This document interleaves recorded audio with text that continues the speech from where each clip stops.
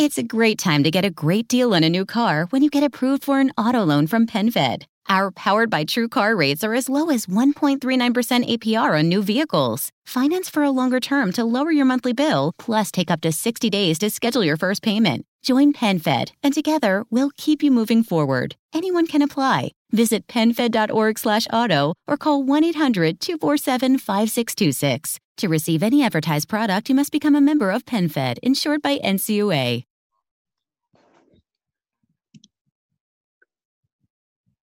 Hello, everybody. I would like to take this time to welcome you all back to another exciting edition, another exciting episode of Aaron's Opinion, the podcast for blind people where we talk about issues in the blindness community. Tonight we have someone on our program that I've been talking to for a couple of weeks. I've been really excited about interviewing this person. And I will start out by saying, luckily in my life and in a philosophical sense, luckily I have never had to meet one of these people, and you'll see why. I have never had to meet a correctional officer in a prison before, so I am very glad that we are joined by a retired CO this evening who happens to be blind. His name is Ken Smith. We want to take this time to say welcome. And you may go ahead. How are you? I'm doing all right. I'm glad that you never met a CO in the professional capacity, because it's a terrible place to be. I always joke that I was the first member of my family to serve time in jail and get paid for it, because I come from a long line of ne'er-do-wells. So just some background. I was born fully sighted.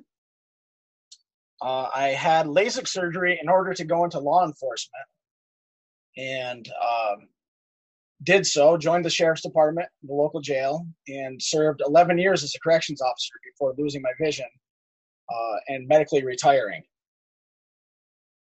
I suffer from something called post-LASIK ectasia, which is a thinning of the corneal walls due to LASIK surgery. So I'm one of the, 1 in 10 million that have side effects, and I'm 1 in a billion that goes blind from it. So I got lucky. A little background of where I did work. I worked in a local jail, so I didn't technically work in a prison.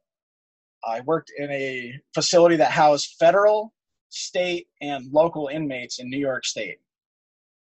We housed everyone from the local drunk to MS-13 gang members, serial killers, multiple murderers, rapists, arsonists, anybody you could think of, we housed them. And it was a dangerous job. I'm not exactly sure what you want me to cover, but if you have any questions, feel free to break in.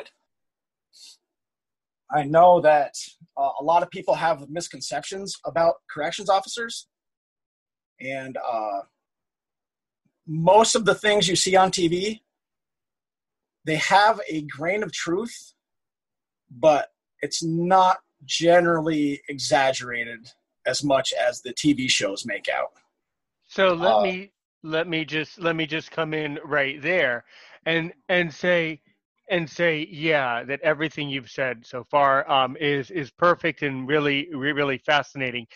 Actually, I was not going to start off with some of these social misconceptions, but now that you brought it up, I think that I agree, and I think that there are a lot of misconceptions about law enforcement, and as you said, about COs, corrections officers.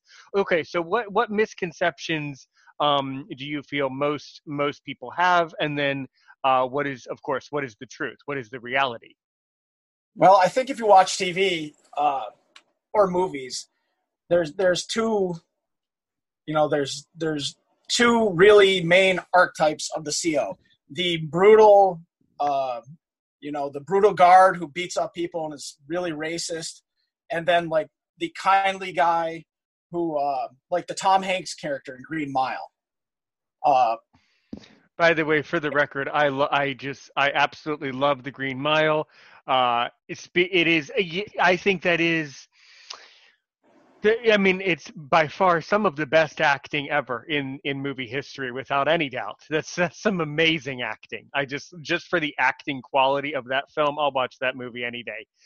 Let alone having nothing to do with the storyline. It's some incredibly talented actors. But yeah, of course, that's overly dramatic. But then again, in the Green Mile, they were acting out and depicting the way that our society and country was in the 1930s. So probably, who knows? I don't know. Maybe some guards back in the 1930s did act like that, but that's kind of in a sense, beside the point because we're here today. But yeah. And what are some other misconceptions that you hear about or that you see or have seen from society in both your work and in the jail and then outside of the jail when you came home? Sure. By the way, Green Mile, one of my favorite movies. Yeah. And Tom Hanks. Maybe that was how it was back in the day. He would get eaten alive today in corrections. Oh, sure, of course. But yeah, if I had my druthers, I would have liked to work the Green Mile. Just the way they had it set up, that would have been all right by me, and a lot less dangerous than where I worked. But, one of the things that you see on the television and the news media is basically there's this stereotype that all guards are white, redneck, uneducated racists. And to one form or another, you see the brutal guard, the stereotype of the brutal guard, abusing inmates and lording his limited power over them. And that whole rigmarole. And I can't speak for every corrections officer or every facility, obviously, because my career spanned one particular jail. But that is absolutely not tolerated. It's not tolerated by the administration. It's not tolerated by the guards themselves. And frankly, if you acted in that manner, it wouldn't be tolerated by the inmates either. And that's a big deal. You wouldn't think that being tolerated by the inmates would be a big deal. But the way you live and survive in a correctional facility is by being firm, fair, and consistent. You treat everybody the same, from the pedophile to the multiple murderer. You're fair with everyone, and that earns you a bit of respect. And the stereotype of the brutal guard that just goes around knocking people in the heads with clubs or, letting someone be beat up for fun, all those things. I can't say they've never happened because they have. But I will say that in a modern correctional facility that's run well, those things rarely happen. One of the things I wanted to address was, I'm sure you've heard of the thin blue line. Are you familiar with that concept? I mean, I can imagine what it is. I'm not exactly familiar. For our listeners at home, why don't you please explain it or give a good definition for listeners at home? There's a myth out there of the thin blue line, and blue is generally the color of a uniform of police and corrections and that kind of thing. Right. And what it is that brother officers band together despite what's right or what's legal, and that you don't snitch and you don't tell on another officer. And if you see someone doing something wrong, you turn your back and you walk away. And there's been this myth that, the cops are going to cover for each other, the COs are going to cover for each other. It's it's portrayed over and over again in movies and film and books. And again, in the past, maybe that was the case, but that is not how the average officer works. And I can tell you a story that illustrates this quite well. when I was first hired on, 22 years old, didn't know my elbow from my well, I can't say that. Didn't know much. And my training officer was walking me around, and he was a very large gentleman, very, very strong, very, very calm until he needed to not be calm, and then he was dangerous. His presence would end most fights because no one wanted to tangle with him. Because if you put hands on you, you ended up at the nurse's office. He was a moose. He didn't ever start any problems, and he was a calming influence. And I got lucky to have him as a training officer. One day we were walking through the female block, and an inmate pulled him aside and whispered in his ear. And he turned to me and he said, "Smith, you need to leave." And I said, "Mr. Stewart, what are you doing? I have to learn. Let me help you." And I wanted to be part of it because every new experience I was learning, you do this for that, or you know, here's how you handle this request, or this is the situation, this is what you do. And I was very upset. And he looked at me and he said, "Go stand in the hall." And I was like, "Yes, sir." And I went and stood in the hall. 5 minutes later, he came out of there looking very pale and very shook up. And I'd not seen that before. And the stories I'd heard said he doesn't get shook up. And he got on the radio and he called a sergeant down. And within a 2-day period, another officer was arrested for rape. And as soon as my training officer heard that allegation from a female officer about another officer, he immediately reported it. Wow, my was on mute there, and I'm kind of glad I was. I just gasped. Wow,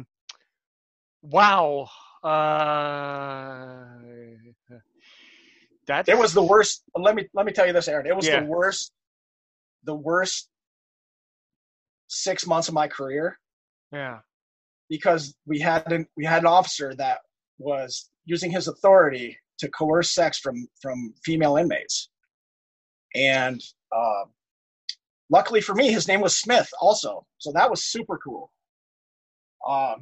But my training officer who'd been there for numerous years heard that allegation from an inmate and immediately turned him in. And, you know, sure enough, they did an investigation and he was found guilty, sent to prison, and I believe he's out now, but he's a registered sex offender. And this theory of there's a thin blue line does not exist. Yeah. Nobody covered for him. Yeah. Obviously not. There's certain behavior that we as a society cannot tolerate, and that behavior cannot be tolerated anywhere, let alone a correctional institution. That is a disturbed, a very troubled individual. Then I suppose. 100%. And like most predators, is very, very intelligent and very good at what he did. And, you know, rightfully so, he went to prison. Oh yeah, without doubt, rightfully so. How long in the end? How long did he end up serving in the prison himself? I believe he served 5 years, which is not enough time in my book. Right. But I'm not the judge, and I don't know the particulars of the case other than it happened. Right. I mean, that's the best example I can think of. A lot of people think, oh, the brutal COs, they let this kind of stuff happen. Absolutely not. You know, one of my best friends worked there, and when this happened, we were just shocked. We're like, I can't believe this happened here. And I was a training officer for several years, and I used to tell the inmates, if I come around the corner, I used to tell the officers I trained, if I come around the corner and you're doing something against the rules, illegal or immoral, you have 3 seconds to turn yourself in before I'm on the radio narking you out. Because I'm not going to prison for you, I'm not losing my job for you, and I'm not being a part of anything hinky like that. And that's how we ran. I don't know. Are you familiar with the show 90 Days In? 90 days in. Or 60 Days Oh In? yeah, yes, exactly. And, Okay. and listener, you at home, I was mentioning when I was basically talking to Ken before he came to our show several weeks ago. I was mentioning this show, but you were, and I asked a question, something like basically, what is your opinion of that particular show?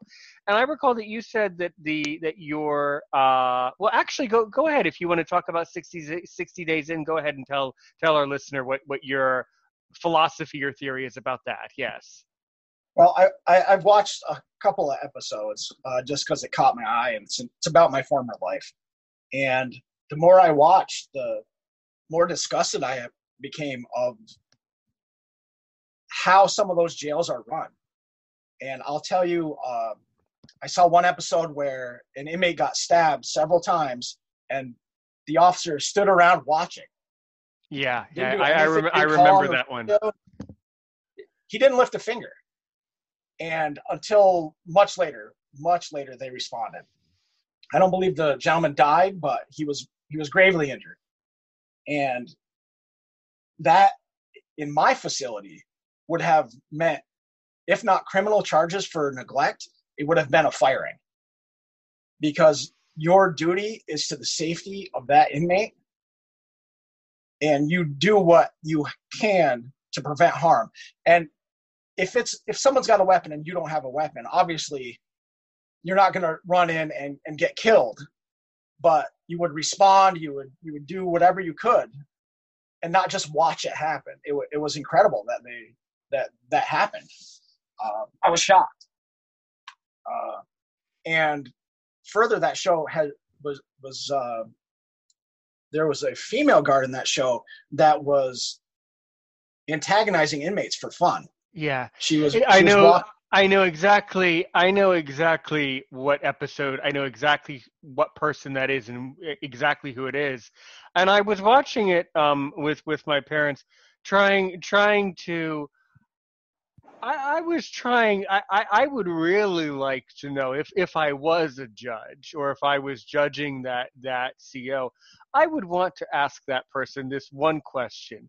Why would you, in that type of work environment, when you're around a lot of really dangerous people, perhaps, why would you want to spend your time antagonizing them and bullying them just to make them angry for fun? What is wrong with you? What type of person are you? That would be the question I would ask. Yeah. That lady, and I use the term lady loosely. I can tell you why she was so brave. She worked the night shift, and she never saw any inmate face to face. And we call those cell bar warriors, because they were awful tough when the other guy was locked in. Because they ran their mouths, they caused all these problems. 7 o'clock, they went home. The next guy working the day shift had to deal with all the problems. And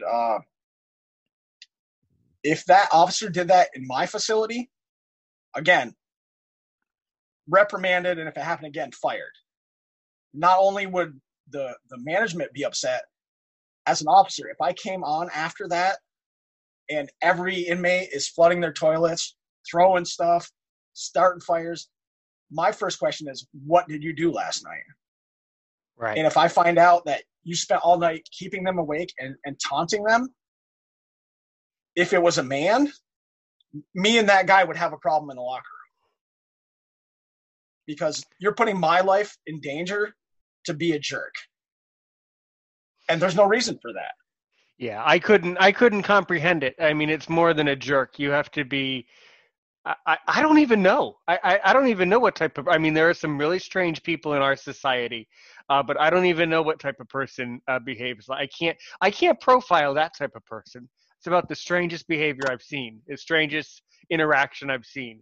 It's like, why would you want to? Why would you want to do that? Why would you want to? And why would you want to why would you want to annoy? Excuse me. Why would you want to annoy and frustrate the inmates that much? I mean, some of those people were, serious criminals who were in prison for, as you said, rapes, murders. A lot were just in for the lower level misdemeanors, but they had some murderers on that show. Why would you want to make them angry? Why would you want to give them a reason to not want to behave? I couldn't explain it. So then again, I don't know.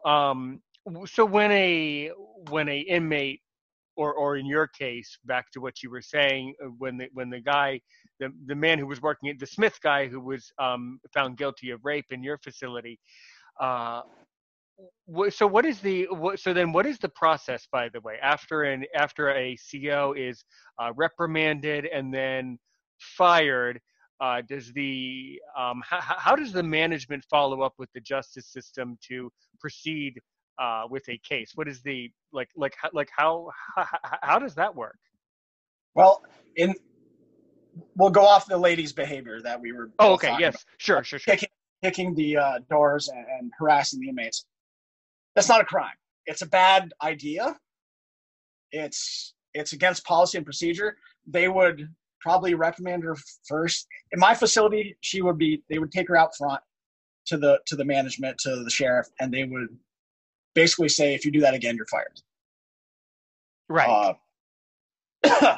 Anything that goes above and beyond that, basically, most facilities have cameras everywhere.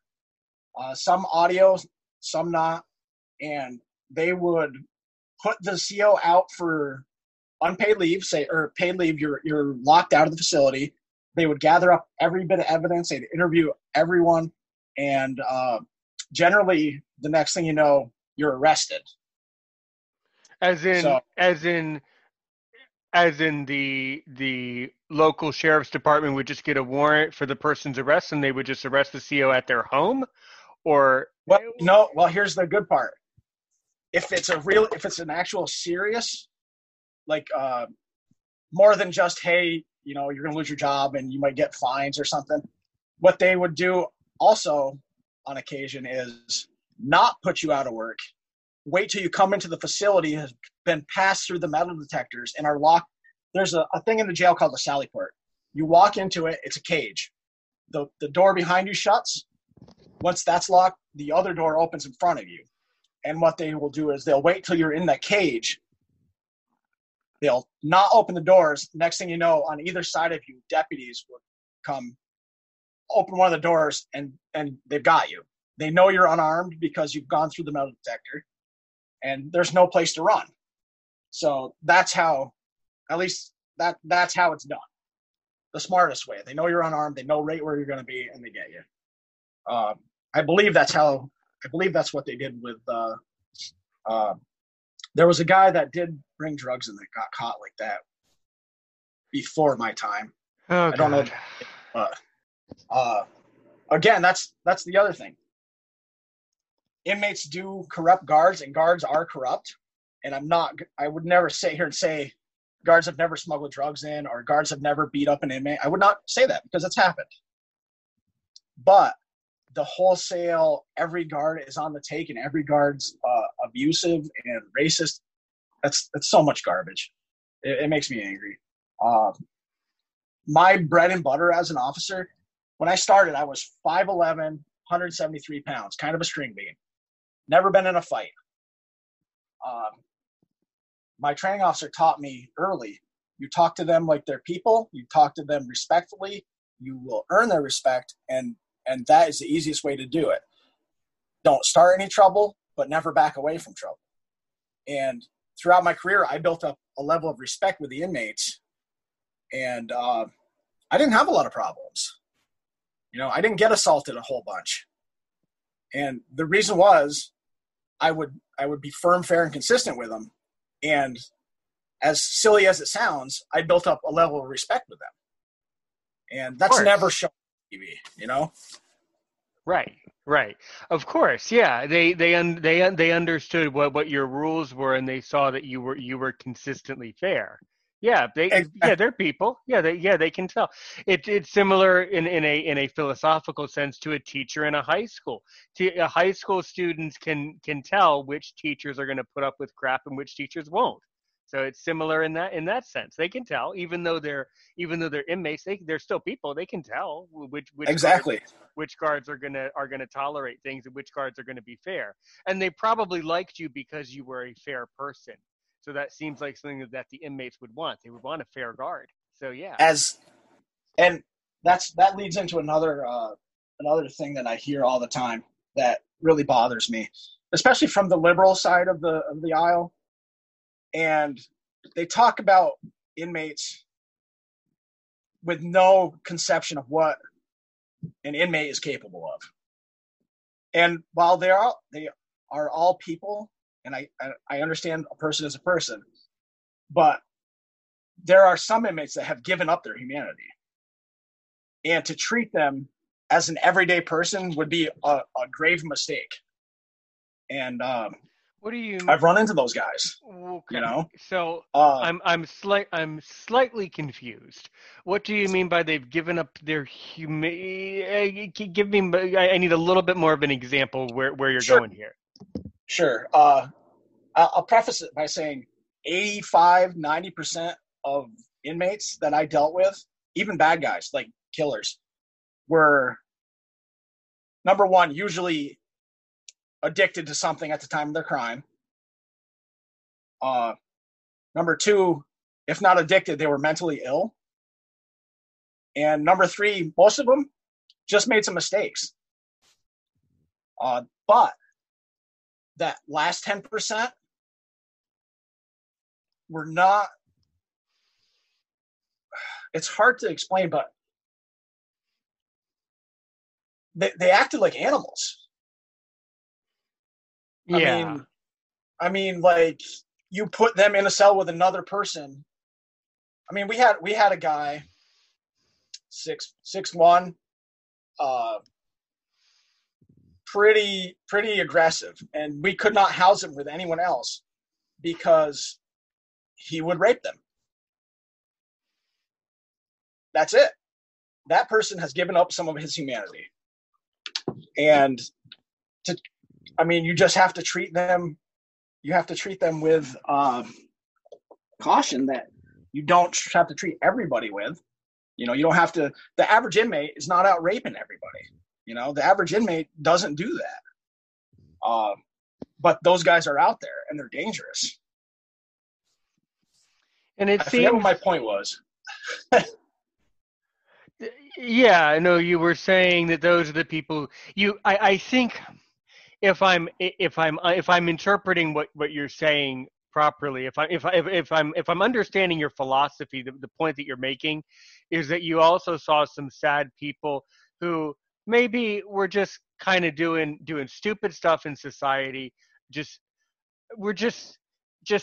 making mistakes, people who never really get their lives together, and then just kind of live in the cycle, the revolving door that they talk about in society too, the revolving door of, prison, out of prison, in prison, just people who just sort of function within the prison community, and they don't really care about improving their lives, and they seems like they just want to live in prison for their life. Or is that kind of what you're saying, that group of people? Or yeah, the first group, and we call it, in training, they're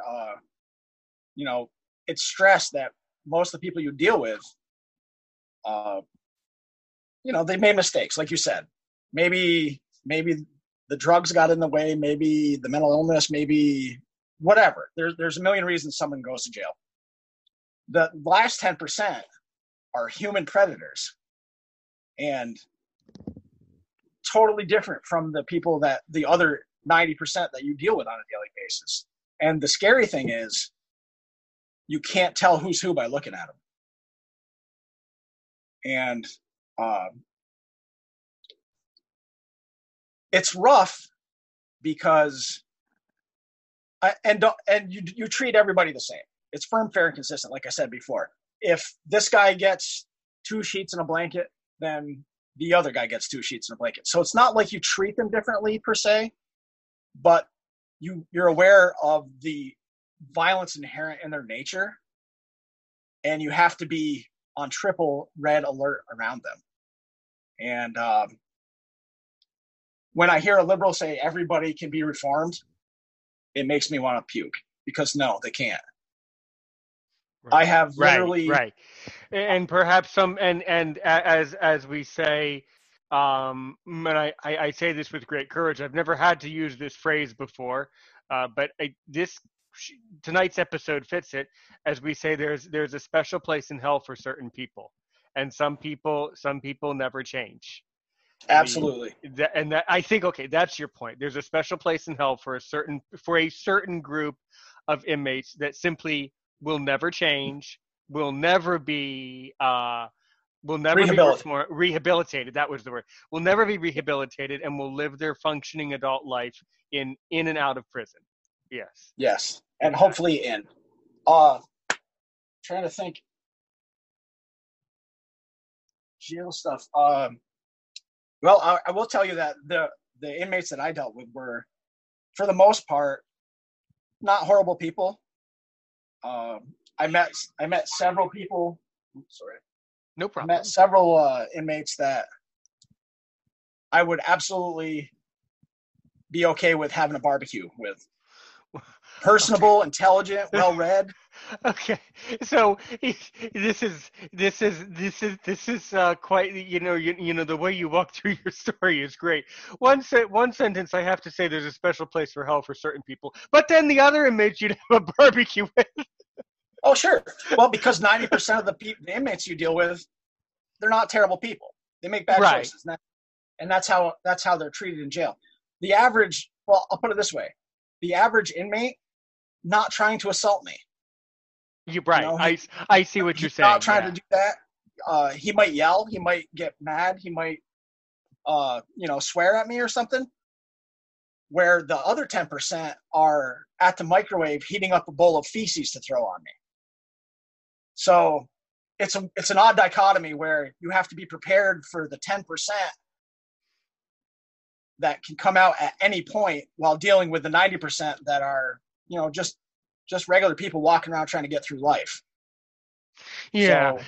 I think your frustration that you're illustrating is that you saw a lot of people in your facility who simply just made mistakes, who were maybe at some level you're saying there was just a lot of people who were in their heart were truly good people, but just made bad choices, made bad life choices. And then there was the other group, the people that can't be saved. Yeah. Must be very frustrating. Yeah. Well, when it's portrayed in the media that it's almost portrayed as the guards' fault that they're not rehabilitated. Mm-hmm. And frankly, we spent enormous amounts of time shuffling people back and forth from mental health appointments, dentist appointments, doctor's appointments, GED classes, the library. We spent massive amounts of times giving these people opportunities to improve themselves. Well, I support that. I am a overly strict person. I do not in my teaching job or on my podcast, I do not give out my political views, but I am someone who, I will tell you, I'm overly strict about life and being successful. And I am strict as it relates to criminal justice and things like that. But I completely support any attempt, if an inmate wants to, get a GED, better their life, have health care, great. And by the way, how does that work? So the inmates at the facility where you work, are they required by law to be seen by a doctor once a year? How does that work? Oh, well, there's a minimum standard set in New York State, and they have to see healthcare a certain number of times. Frankly, the care they get in jail is so much more than they get on the street.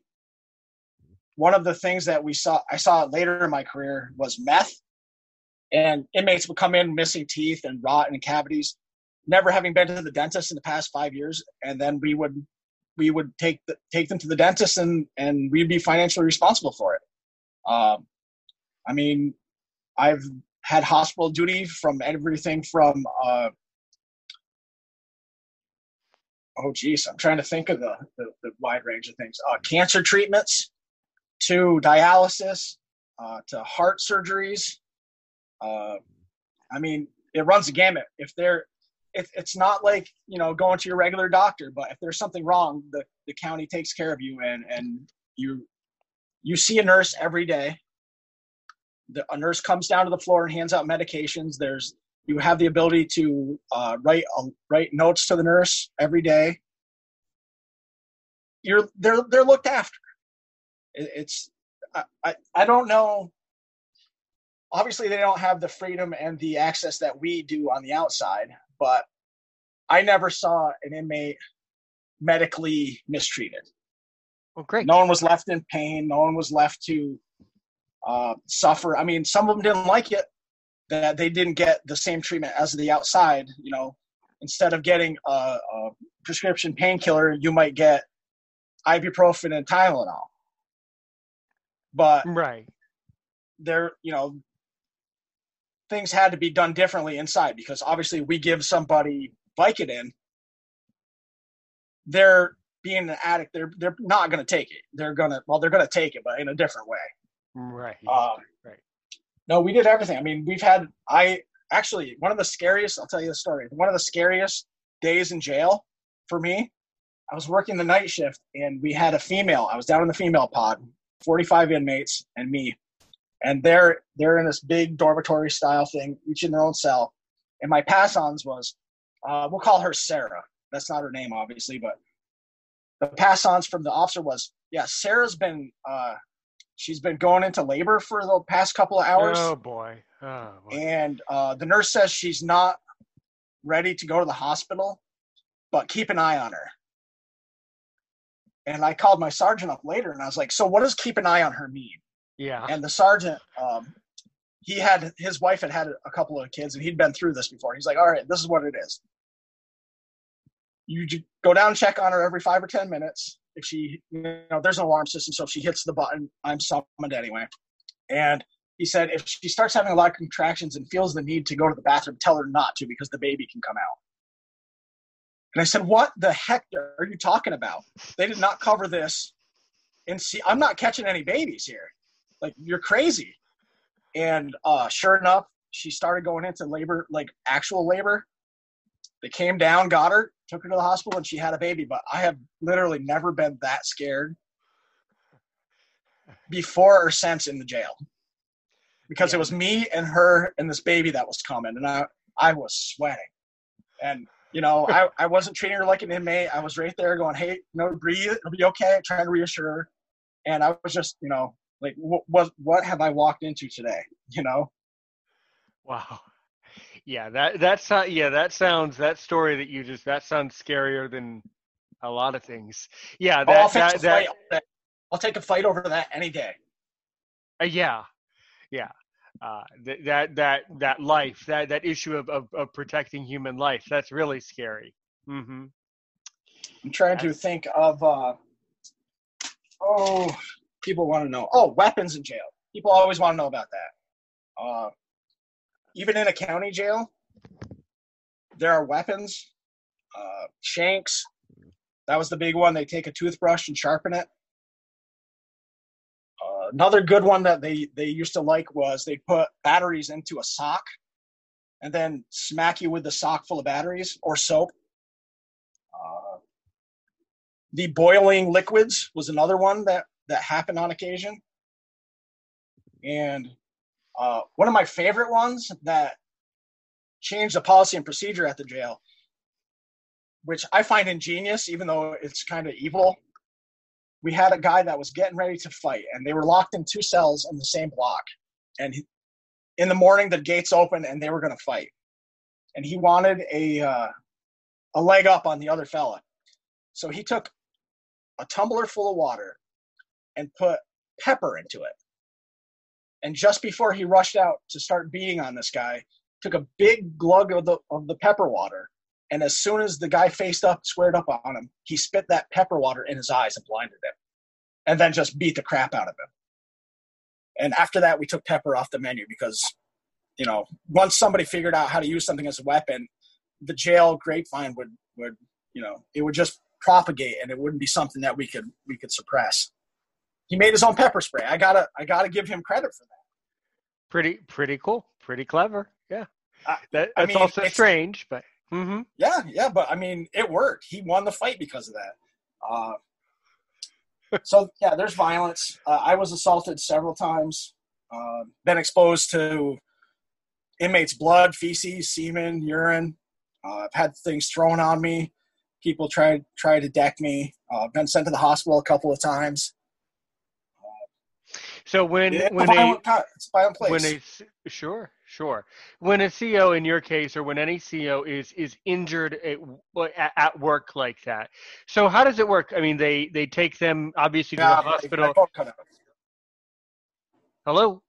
Oh, sorry, my phone cut out for a second. No problem. So I was just saying. So how does that really work when you were injured on duty like that? Then you go to the hospital, and then are you sent home, or are you expected to go right back to work immediately? Well, I'll give you two examples. We have a dorm system that's a 2-story building. So there's a level of dorms, a bottom level and a top level, a mezzanine we called it. And the mezzanine just has a railing, and it's a 20-foot drop. And I was in a pod as a second officer, and 2 guys that were probably, I don't know, they probably outweighed me each by 30 or 40 pounds. One started assaulting the other, and one of the guys was blind in one eye.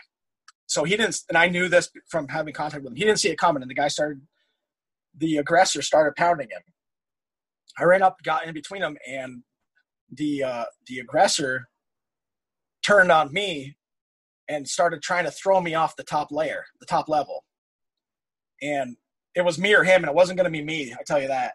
So I put him down and got him cuffed, and by the time the boys arrived to take him out, I was covered in blood. And I was bloody. And he was bloody. So I basically had open cuts on my body that had his blood on them. So I went up to the nurse. They did their protocols, cleaned me up, sanitized me as best as I can. I went to my locker, changed my uniform, went back to work, waited 6 months, and took AIDS tests until I think it's 6 months. So I took AIDS tests every once in a while for 6 months to make sure that I wasn't infected. That was a long shift because, as you know, a lot of the inmates that we deal with have communicable diseases, AIDS, hepatitis, God knows, tuberculosis. So I spent the rest of the day just wondering, do I have AIDS now? And I had to work my shift. And thank God, thank my stars that I didn't contract anything, and I got lucky. So that was, that's the general case. When you get hurt, that's what happens. I had another case at court where an inmate was trying to kill the prosecutor in court, and I got into the wrestling match with him trying to get him down, and I caught an elbow to the face and ended up on the bottom of a dog pile and wrenched my back out. And they sent me to the hospital, and they did x-rays and all that stuff. And I was out of work for several weeks, healing up from that, in which case they took care of my medical expenses, and it was paid time off. So bad enough, they send you to the hospital. Most times you got a bruise or a cut or blood, you just deal with it. Excellent. Yeah, that's really, really, really interesting. Yeah. I think what was before I transition to the other topic that is equally fascinating, which is your blindness and your journey with blindness and all of that. What was the most interesting or the most thought-provoking thing that an inmate ever said to you? It can be good or bad, but the most yeah. Well, I got this. I'll warn the listeners. It's not swear words, but it's graphic content, and this is one of the weirdest and also the most amusing things that has ever said to me in the jail. Okay, so we're warned. Go ahead. All right. So we had a drug addict who also happened to have schizophrenia, and he was a little fella. He was maybe 5'2", but he was assaultive, and even a 5'2" fella who's assaultive with the right motivation or weapon could really, really hurt you. So he was he got real upset one day about something imaginary. I believe he said Chuck Norris was coming to break him out of jail, and he wanted to be up front to get rescued, whatever. So, he started posturing and being angry, and I locked him in a cell for his own safety and my safety. So he proceeded to flood his cell and throw stuff and start screaming. And I went into him and I said, Terry, which obviously not his real name, said, Terry, knock it off. And he looked at me and said, Smith, I'm coming to your house. I'm going to burn it down. I'm going to murder your whole family. I'm going to rape your cat. God. And I looked at him. I was like, did you just threaten to rape my cat? And he's like, and he swore at me. He said, yes, I'm coming. I'm going to rape your cat too. And I just looked at him and I laughed. I was like, I'm not even mad at you anymore, man. And I just walked out laughing. Like, so really, you know what that illustrates? That illustrates two important things about life. That's why, in my opinion, I think our country should really start caring a lot more about mental health issues. And 100%. And I think that the way that you handled that shows me, or shows a listener, that you were a CO who had compassion and kindness for every person who you dealt with, because you understood, even in that scary environment, that person is simply someone who is sick, who is struggling with their own mind and their own struggle. I mean, that's Ken, that's really beautiful that you said that. It shows you're a really strong person to have said that to him. I'm impressed by that. That's a perfect way to handle that situation, as far as I'm concerned. Well, I'll give you another great example of that. We had a brand new inmate, and a lot of the inmates that we've dealt with over and over again. They would come back, they'd go to prison, they'd come back. We had a brand new guy named Mike, and we got obviously not his real name. Yeah. So he was down in the cells, and he was punching the wall hard enough to injure himself. And one of the things is, we can't let you break your own arm. And we have a restraint chair. So we go in, we take the inmate, we put him in the restraint chair until they can calm down.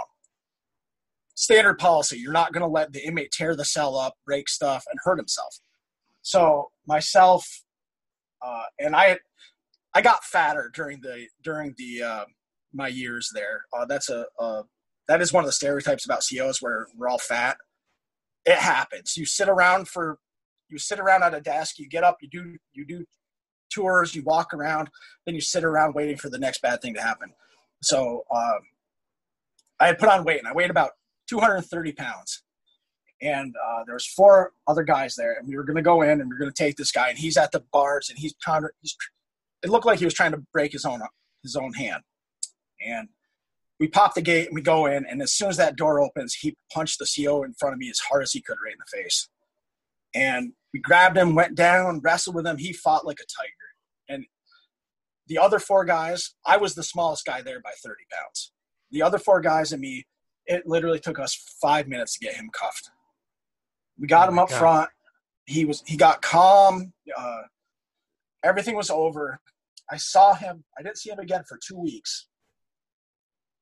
And he looked at me. He goes, Smith, I'm real sorry if I hit you or anything. I just want to apologize. I was like, okay, I'm not used to that. Someone that tried to kill me generally doesn't stop. And he was like, I was off my medication. I thought I was on a spaceship. I thought you guys were aliens. You were coming to kill me. I see.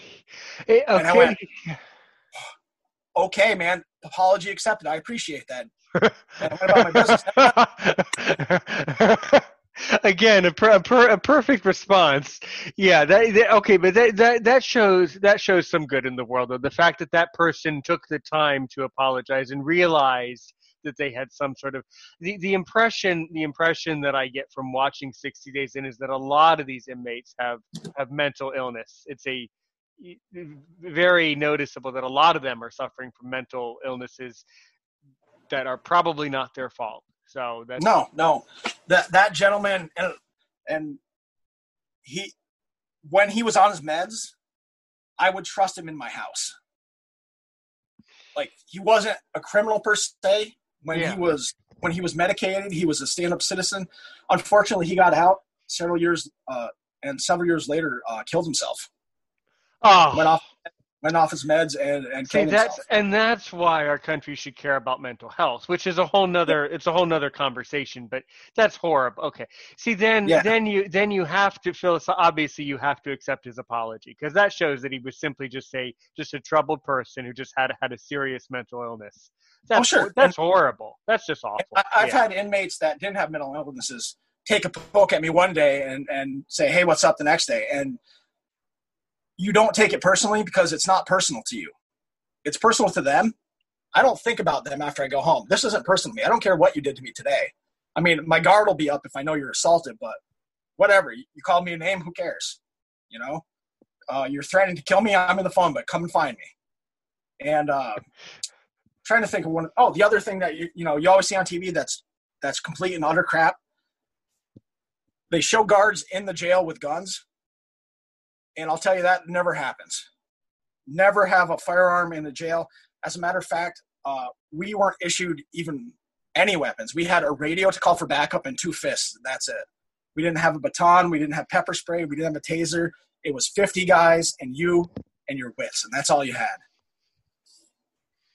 So anytime you see why is that? Why were you not issued? Not saying you should or shouldn't be, just ask the question, why are you not issued pepper spray or any type of small weapon to deal with the 50-on-1? In my facility, that's not, it wasn't for me to question why. Right. But the mindset behind it was, if you have a weapon, it can be taken away from you. So you rely on your training and your hand-to-hand combat training, and they can't take that from you. So, and personally, I'd rather get hit with a fist than a baton. And I understand that, but there's some days when you're looking at a guy who – I probably had a dozen situations over the years where I'm looking at a fellow that is fully capable of kicking the hell out of me. I mean, I remember one guy was an Army Ranger, retired Army Ranger. He got kicked out for whatever reason. I'm not beating up an Army Ranger in hand-to-hand combat. It's not happening. The guy's 10 years younger than me. He's fit. He's just out of the military. I'm going to get my butt whooped. What I was good at was, I'm willing to take that butt whooping, and you're going to have to do it. But I'd rather take that butt whooping from fist than a baton. You know what I mean?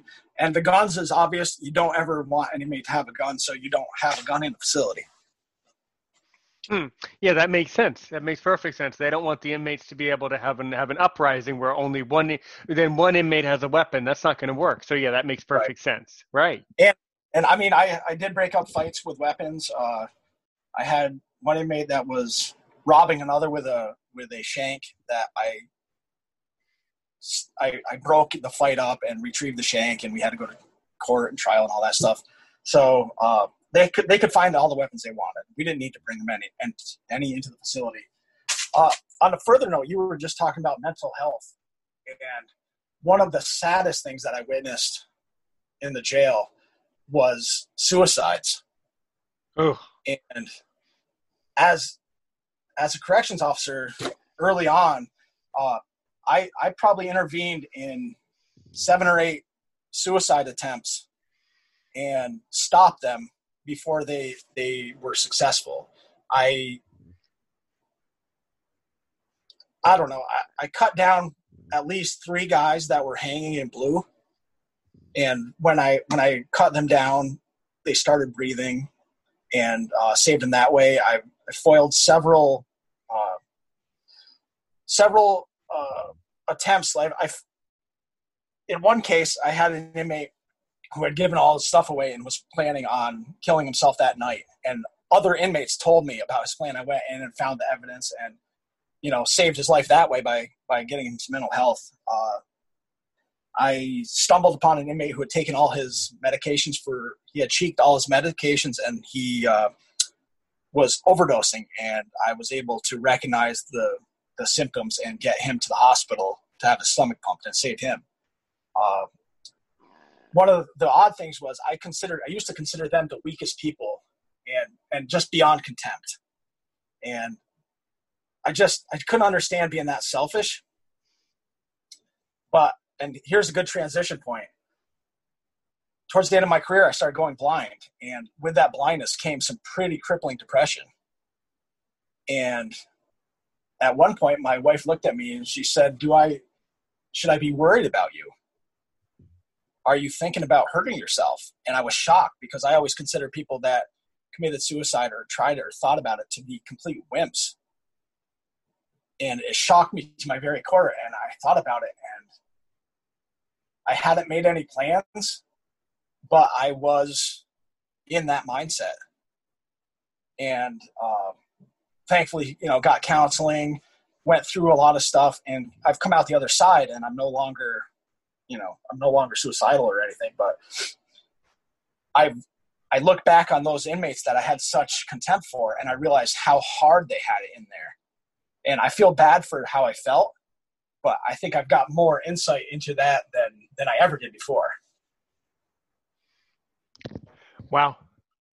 Yeah, that's really fascinating. Yeah. That's a little heavy, but I mean, there's so much mental health so many issues in the jail.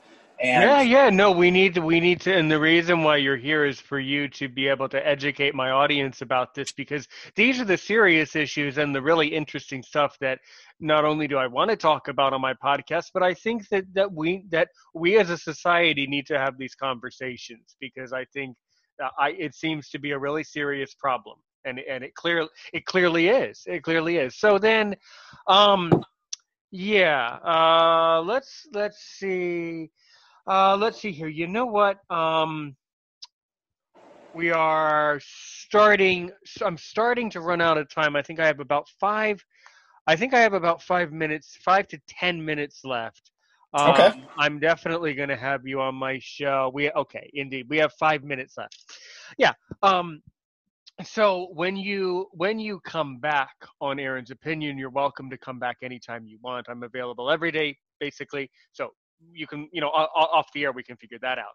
When you do come back for part 2, which I'm looking forward to recording part 2 with you, I want you to focus, and I want you to talk about the other part of the conversation that we had when we were talking. I've lost track of the days now, whenever it was that you've been having a lot of frustrations more recently in your life, more as in now, with what's been going on with the blindness community. So when you do come back, I would like you to talk about your journey through vision loss, the various eye problems that you've had over your life, because you've had a lot of them and they're interesting. And then this whole decision to get the LASIK eye surgery and that whole thing, and the whole medical thing with your vision, how you became blind, your frustrations with the situation for blind people today, because you really expressed and articulated that really well with me a couple weeks ago. And then really what you want to see for blind people, where you really want things to go moving forward. But what are some final statements that you would like to make for our audience about everything you've said in part 1 tonight? Well, I just want the audience members who might be anti-law enforcement or pro-inmate or whatever to realize that both sides are people and both sides make mistakes.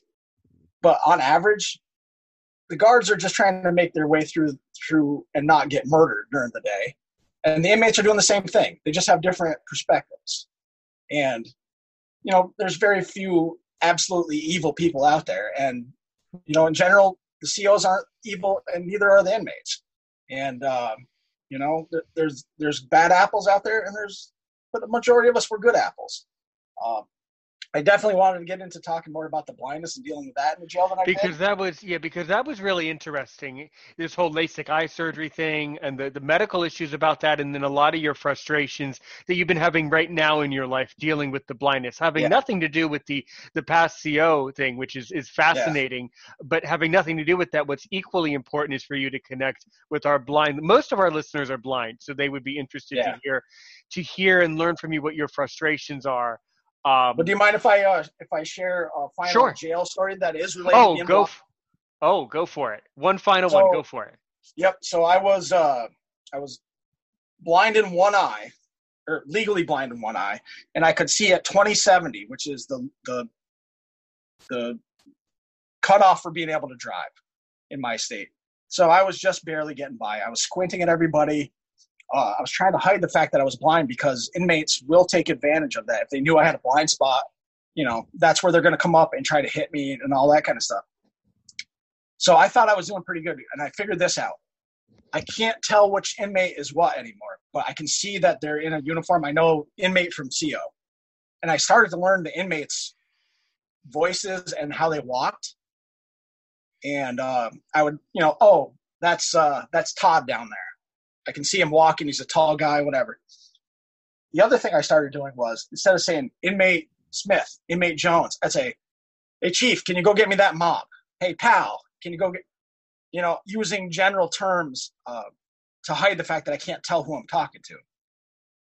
Worked for months. And towards the end of my my career, I walked into a cell block that I hadn't worked in a while, and I needed an inmate in say cell C6. I needed him to get out and mop the floor because it was his turn. So I walked up to him and go, "Hey, Chief, can you get up and mop, please?" And you know, I was always polite. And he got up, and as he approached me, I went, "Oh crap!" Not knowing at the time, but I had just called an actual Native American chief. And I went, "Listen, man, I'm sorry. I call everybody chief. I didn't know I was talking to a Native. I'm not looking for problems. If I offended you, I'm sorry." And the guy got up and laughed.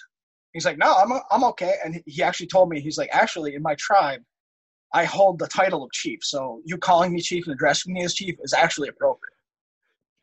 That's cool. That is weird. That's weird. That's really awkward, and that's weird. That's a cool story. That's interesting. That's a really interesting thing. Mm-hmm. I was worried because one of the surefire ways to get to start a fight with an inmate is to say racial stuff.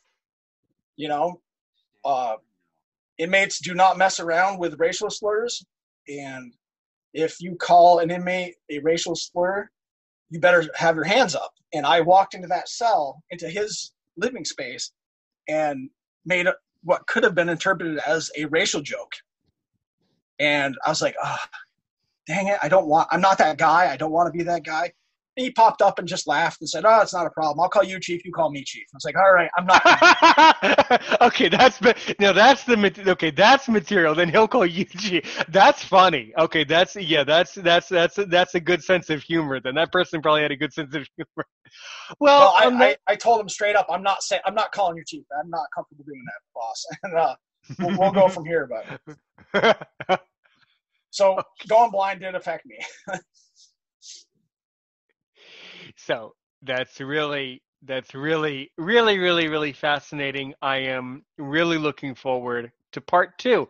By the way, if you listener have any questions, why don't you comment below on today's episode, because I would be happy to ask your questions to Ken when he comes back. I really want some audience participation.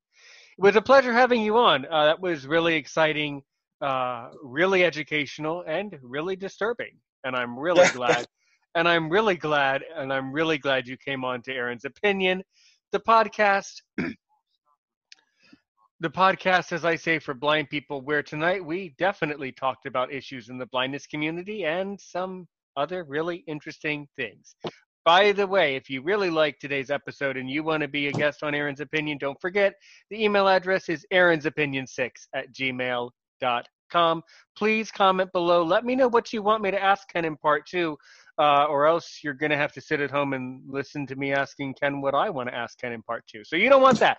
Don't forget to comment below your questions. And Ken, thank you so much. We'll talk offline. I do have to get going here.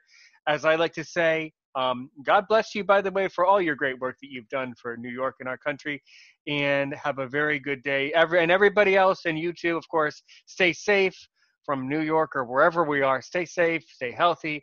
Have a good day today. We'll be back soon. Have a great day tomorrow. A little flexibility can go a long way. By refinancing your new or used auto loan with PenFed, you can lower your monthly payments for more flexibility in your budget.